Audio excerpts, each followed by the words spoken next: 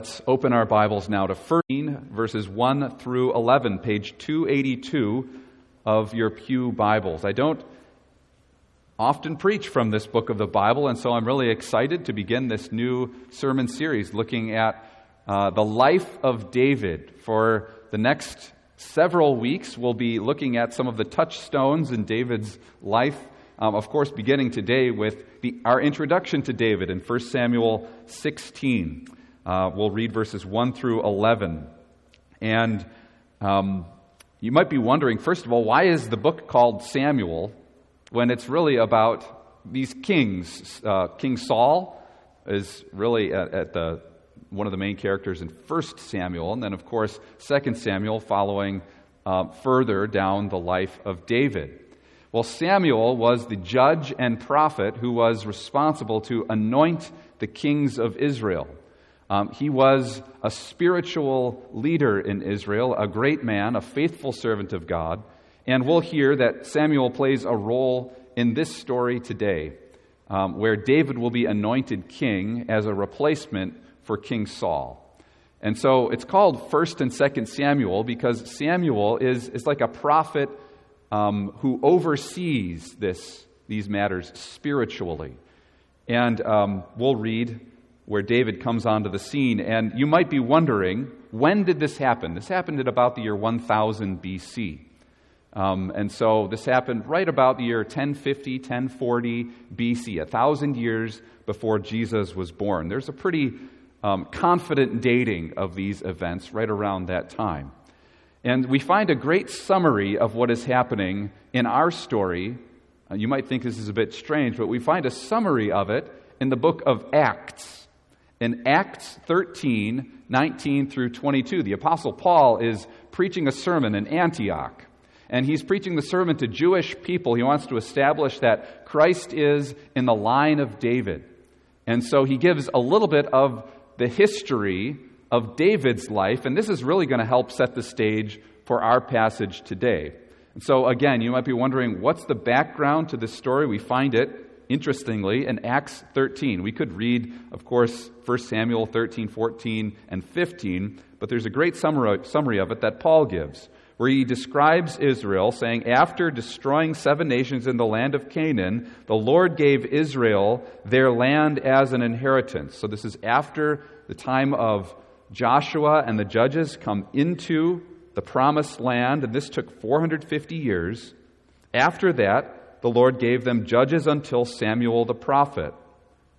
Then they asked for a king. Israel asked for a king, and God gave them Saul, the son of Kish, a man of the tribe of Benjamin, for 40 years.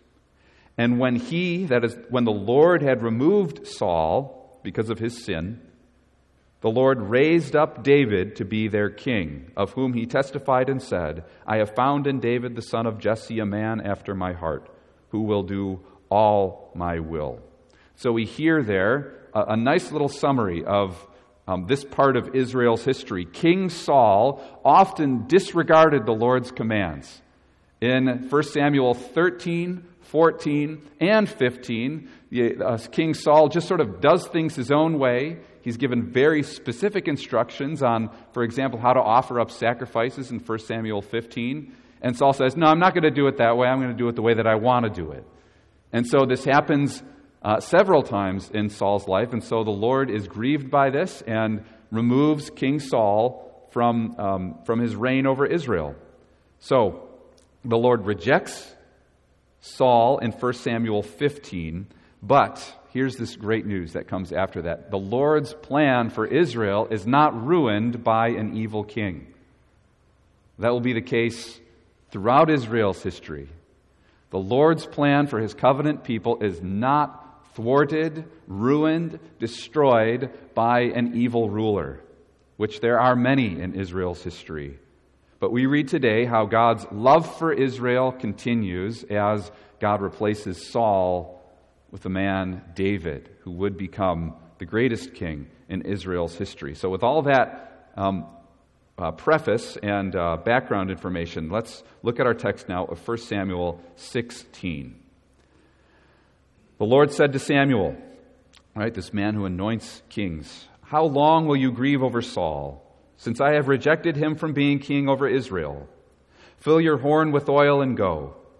I will send you to Jesse the Bethlehemite, for I have provided for myself a king among his sons." And Samuel said, "How can I go? If Saul hears it, he will kill me." And the Lord said, "Take a heifer with you and say, 'I have come to sacrifice to the Lord.' And invite Jesse to the sacrifice, and I will show you what you shall do. And you shall anoint for me him whom I declare to you." Samuel did what the Lord commanded and came to Bethlehem. The elders of the city came to meet him trembling and said, "Do you come peaceably?" And he said, "Peaceably. I have come to sacrifice to the Lord. Consecrate yourselves and come with me to the sacrifice." And he consecrated Jesse and his sons and invited them to the sacrifice. When they came, he took Eliab and thought, "Surely the Lord's anointed is before him." But the Lord said to Samuel, "Do not look on his appearance or on the height of his stature, because I have rejected him. For the Lord sees not as man sees. Man looks on the outward appearance, but the Lord looks on the heart."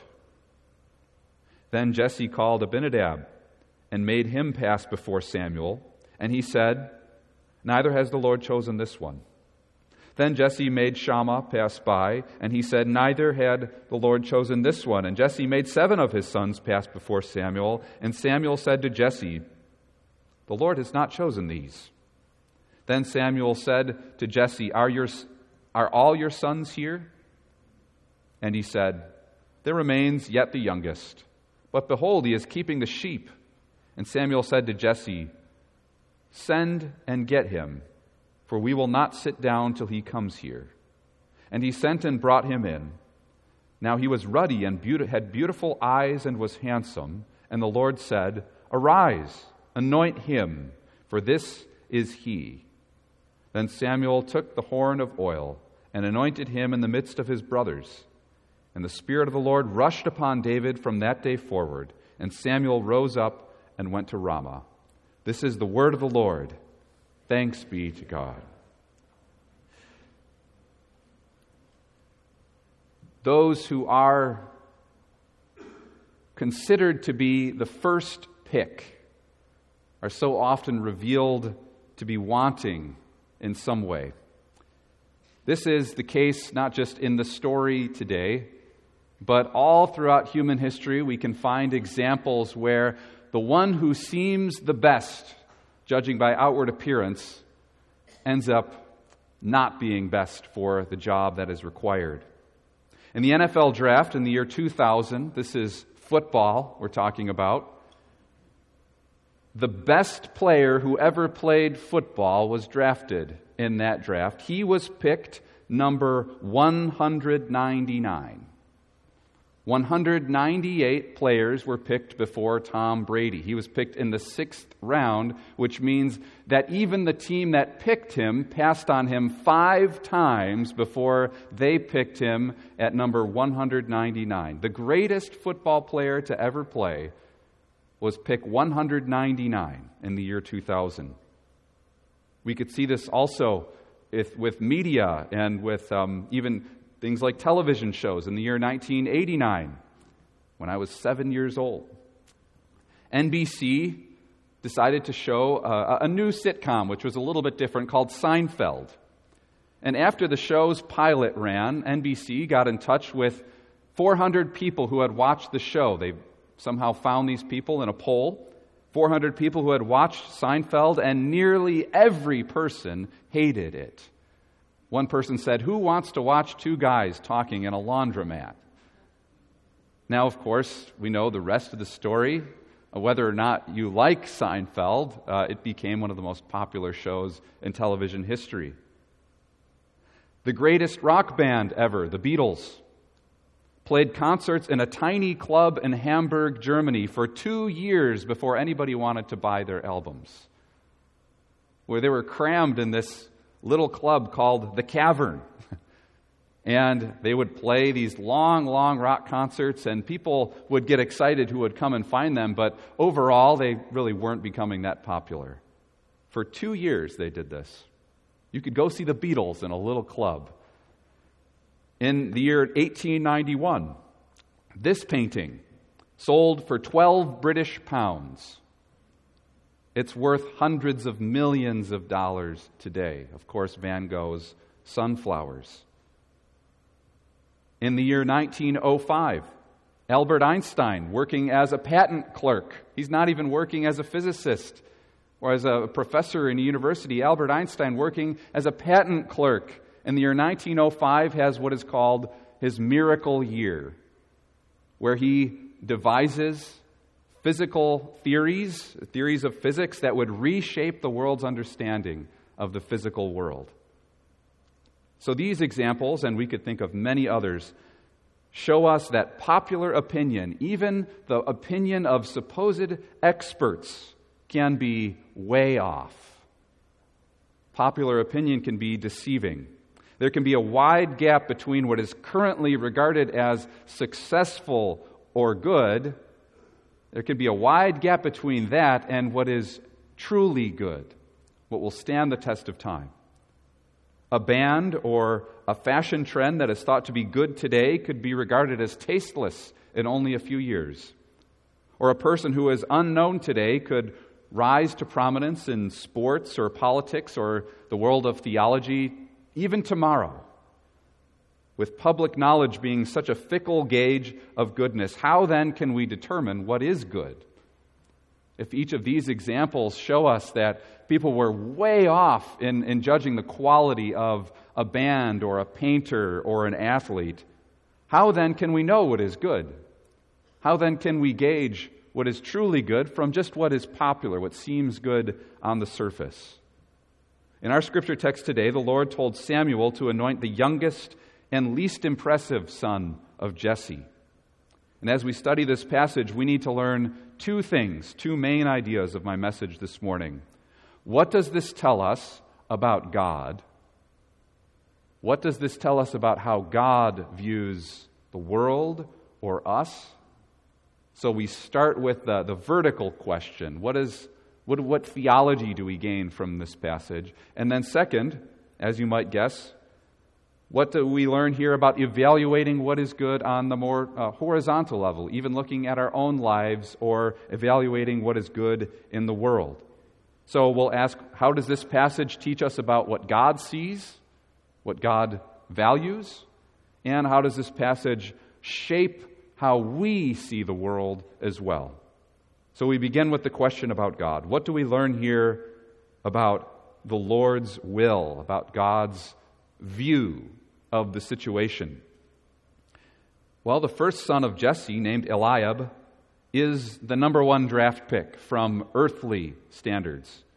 Samuel sees Eliab, and there's this great line, "Surely he is the Lord's anointed." Samuel thinks that based on an external view of this guy, that he must be the one that God would want to be the next king. Interestingly, this was part of the reason that it seemed like Saul was anointed king. And so they hadn't learned their lesson. The Bible says that Saul was a head above all the other men of Israel, and height was sort of a symbol of greatness in this culture. And so Samuel hasn't learned his lesson from Saul's failures. He looks at the external appearance of Eliab and says, this young man is impressive. But then the Lord rejects Eliab as king. And we find the reason why in the core text that we want to consider this morning, 1 Samuel 16, verse 7. The Lord said to Samuel, "Do not look on his appearance or on the height of his stature, because I have rejected him. For the Lord sees not as man sees. Man looks on the outward appearance, but the Lord looks on the heart." So the criteria that qualify or disqualify someone as a king in Samuel's eyes are not the same as the criteria that God is using. Who is qualified? David, who's been toiling out in the fields taking care of sheep. It's the older sons who have been doing the more impressive jobs around the household. They have the physical presence. They have what this passage called the stature of what it looks like to be a ruler, a king, someone with authority. But God sees past those superficial attributes and calls Samuel to anoint David, the shepherd boy, as the next king over his nation Israel. The Lutheran commentator, a very reliable commentator, H.D.M. Spence, wonderfully summarizes it in this way: God's judgments do not depend on appearances, but on reality.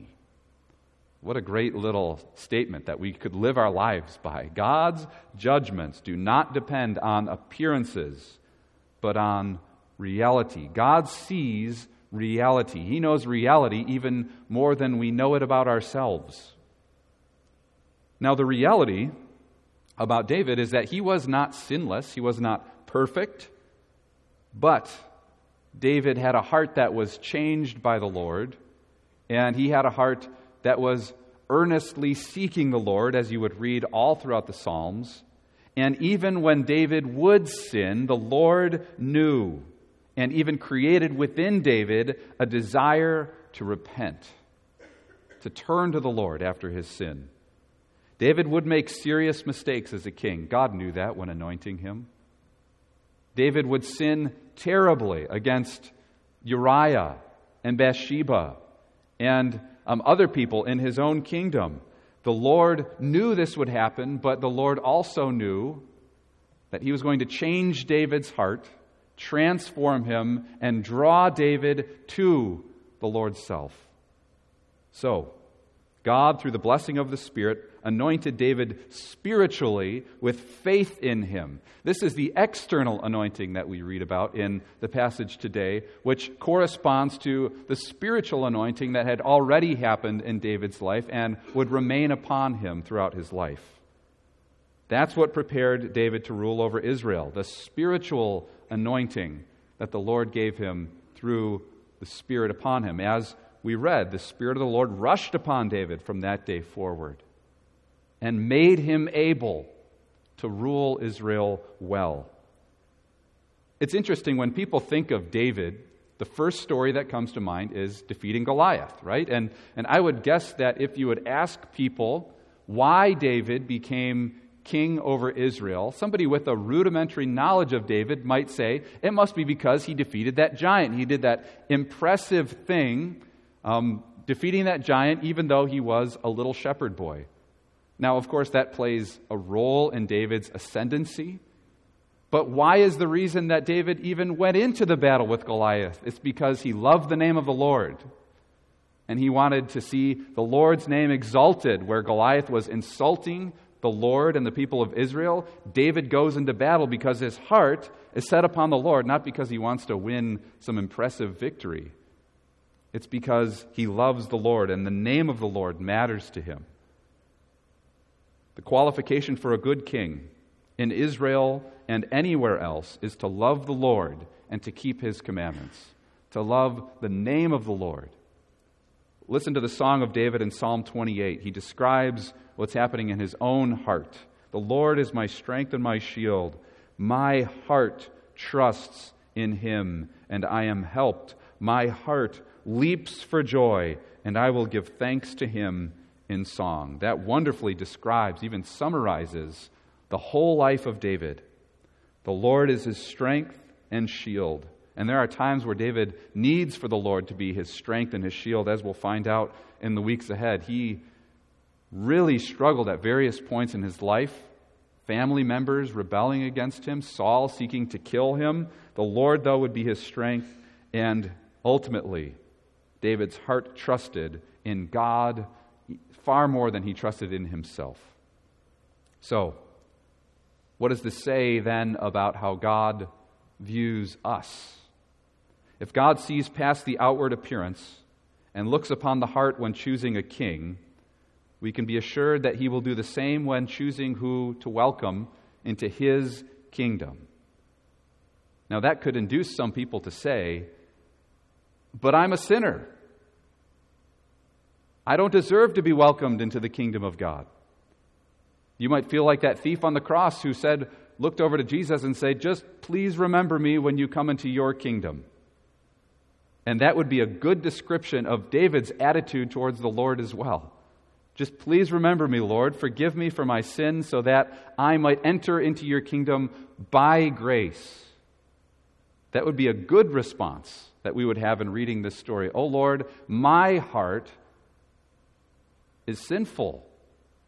As it says in Jeremiah, the heart is desperately wicked.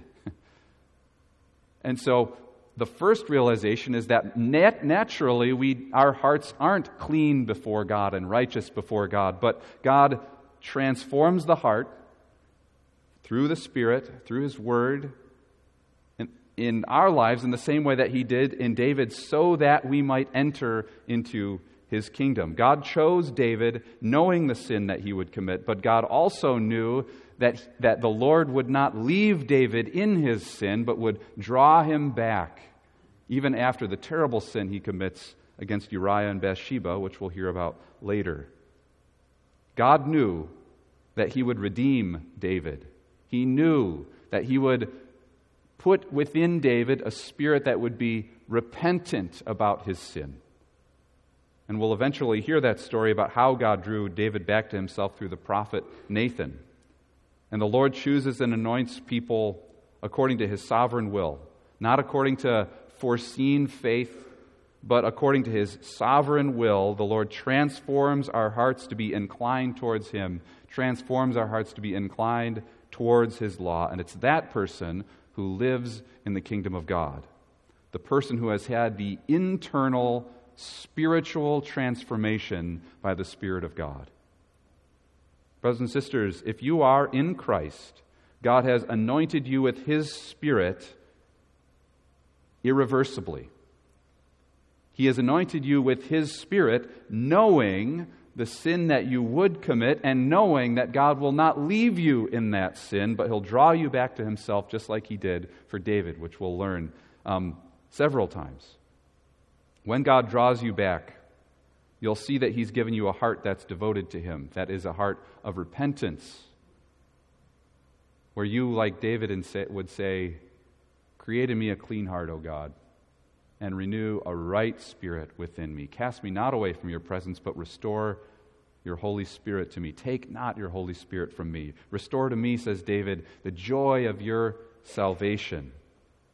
That's the heart of someone who's been changed by God, and what it looks like even after they sin. So this passage should prompt each of us to ask ourselves, what is the condition of my heart right now? What is going on in my heart, in my mind, in my life?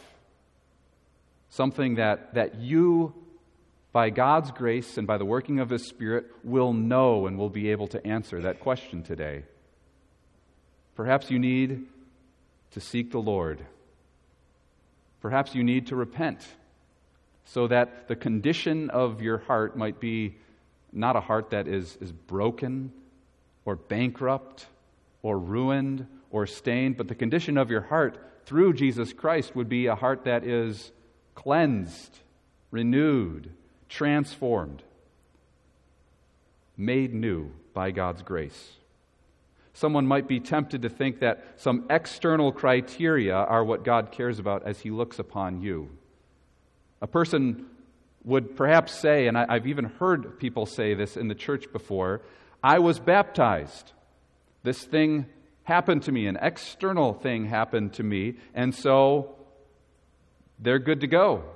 But brothers and sisters, the question the Scriptures ask us is not just, have you been baptized, but have you been baptized by the Holy Spirit? So that you've been washed, cleansed by the Spirit of God. How do you think of yourself this morning? Another person might say, well, I know the gospel, I know the Bible. I've done some things that are the things Christians should do, but the question that we're prompted, I'll preach about this evening in 1 Thessalonians, did the Word of God come to you in word only, but did it come upon you in spirit and with deep conviction? Did the Spirit produce conviction when you hear the gospel, not just initially, but throughout your whole life? What is your response to hearing the gospel? Oh, I've heard this before. Or, I need God's grace every day. That's the heart of someone that is fixed on God. If God has chosen you, if God has adopted you, if God has anointed you with His Spirit, there will be an interior change that will flow out to the rest of your life. So what is the condition of your heart today? Now, that's what God sees, the vertical picture. But we also learn here about evaluating what is good, again, in ourselves, and evaluating what is good even in the world today as well. As 1 Corinthians 2 reminds us, the person with the mind of Christ has spiritual discernment and so can discern things in the world that are spiritual.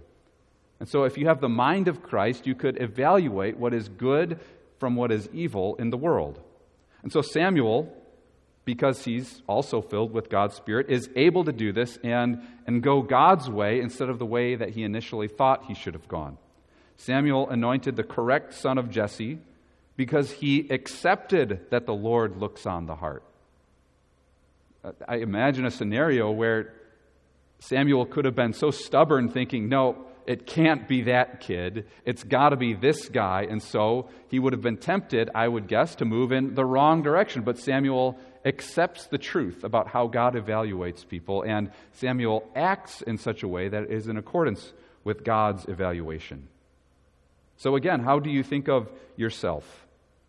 Do you look at the outward appearance in evaluating yourself, or what is really going on in your heart?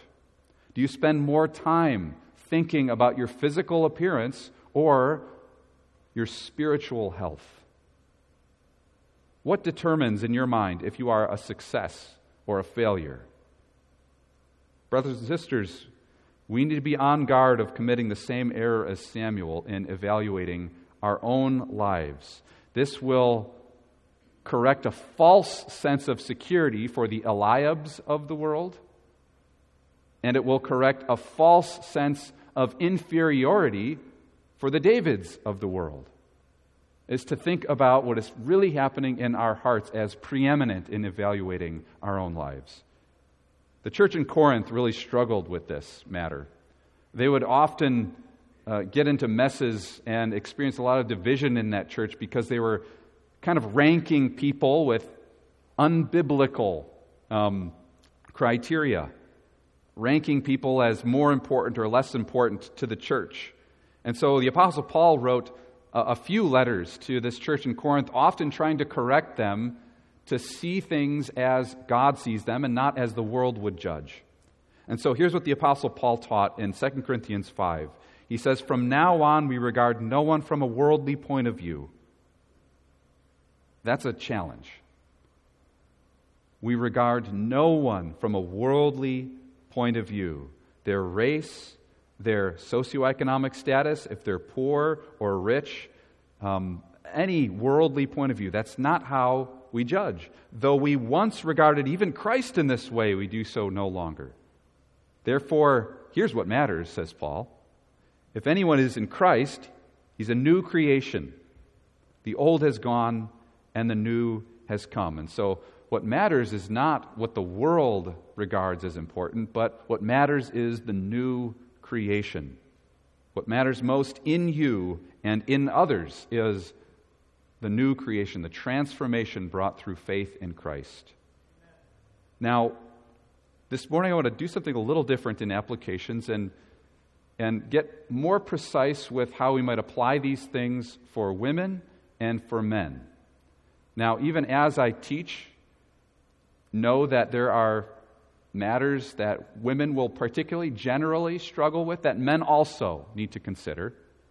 And then certainly the same can be said in applications for men as well. But the Bible has particular teaching for women and men in regards to what we might set up as criteria instead of what's happening in our hearts. For example, women, do not judge your value by your external appearance.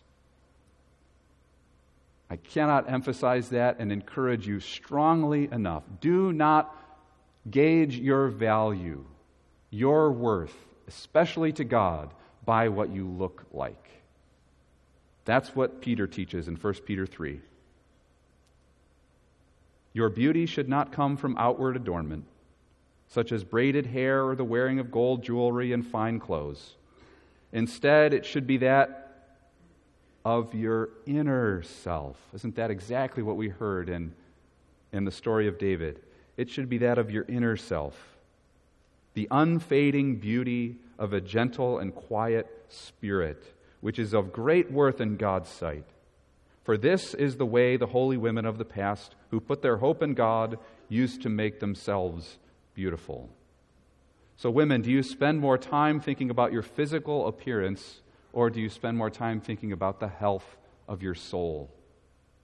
Now, we don't want to overreact, as some church groups have done, overreact to the teaching of 1 Peter or 1 Samuel and villainize women who look nice for a date or a wedding or some kind of formal occasion. That can be done certainly to God's glory, and it can be a good thing. But the intention of 1 Peter and of 1 Samuel is to fight this temptation of judging ourselves by our appearance. Now, I want to repeat it. It can be so freeing. I hope it is for the men and women of our church today. We're encouraged here, fight the temptation to judge yourself or to judge other people by physical, outward appearance. Your beauty should come from the inner self, the work that Christ has done through the Spirit in your heart, in your mind. So, that's the challenge this morning for women, for men. It's likely, it's possible you could be overly focused on your external appearance, but it's also likely that there will be other kinds of temptations for you, thinking about judging your own life according to your work, the money that you've earned, achievement or pleasure, or youth, and eventually all of those things will fade away. And so if you want to be challenged this week to focus on your spiritual health, the condition of your heart, instead of those other things that fade away, I encourage you to read the book of Ecclesiastes. There's great teaching in Ecclesiastes about how each of those other things, which have their own good place, work is good, money is certainly good and can be used for the furtherance of God's kingdom. Achievement, pleasure, youth, all of these things can be used for the glory of God, but if they become the ultimate marker of our success or failure, your soul will be crushed at the realization of the loss of any of those things. Judging your own life by success or failure in those categories will result ultimately in despair. That's the teaching of the book of Ecclesiastes. Listen to the last two verses of this book of the Bible. Now all has been heard. Here is the conclusion of the matter. Fear God and keep His commandments, for this is the whole duty of man. For God will bring every deed into judgment, including every hidden thing, whether it is good or evil. So, men and women, do you fear the Lord? Are you keeping His commandments? Are you striving towards greater union with Christ? Or is that just a footnote in your life, and your real heart's desire is achievement, money, and pleasure? When we're tucking our kids in to bed at night, we like to sing these simple Bible songs to our kids. And many of the greatest songs that we sing are African American spiritual songs. And there's a great one that I love that always challenges me to examine my own heart. It's, Lord, I want to be a Christian. And then it says again and again, in my heart. So as I sing that song to our kids, I'm always challenging myself, Lord, I want to be a Christian, not just a superficial Christian, not just someone who seems like a Christian or does the outward things that would convince other people that I'm a Christian, but I want to be a Christian. I want to be like Jesus. I want to be more holy in my heart. In my heart. It's such a simple song, one that I hope is resounding through your mind in the week ahead. Lord, I want to be a Christian. I really, really want to be like Jesus within, in my heart, in my mind. The world will evaluate you by 1,000 other criteria. By 1,000 other criteria, but this is the one that matters, the criteria that matters. Are you a Christian in your heart? Man looks at the outward appearance, but God looks at the heart. So are you anointed today by the Holy Spirit and a citizen of Christ's kingdom?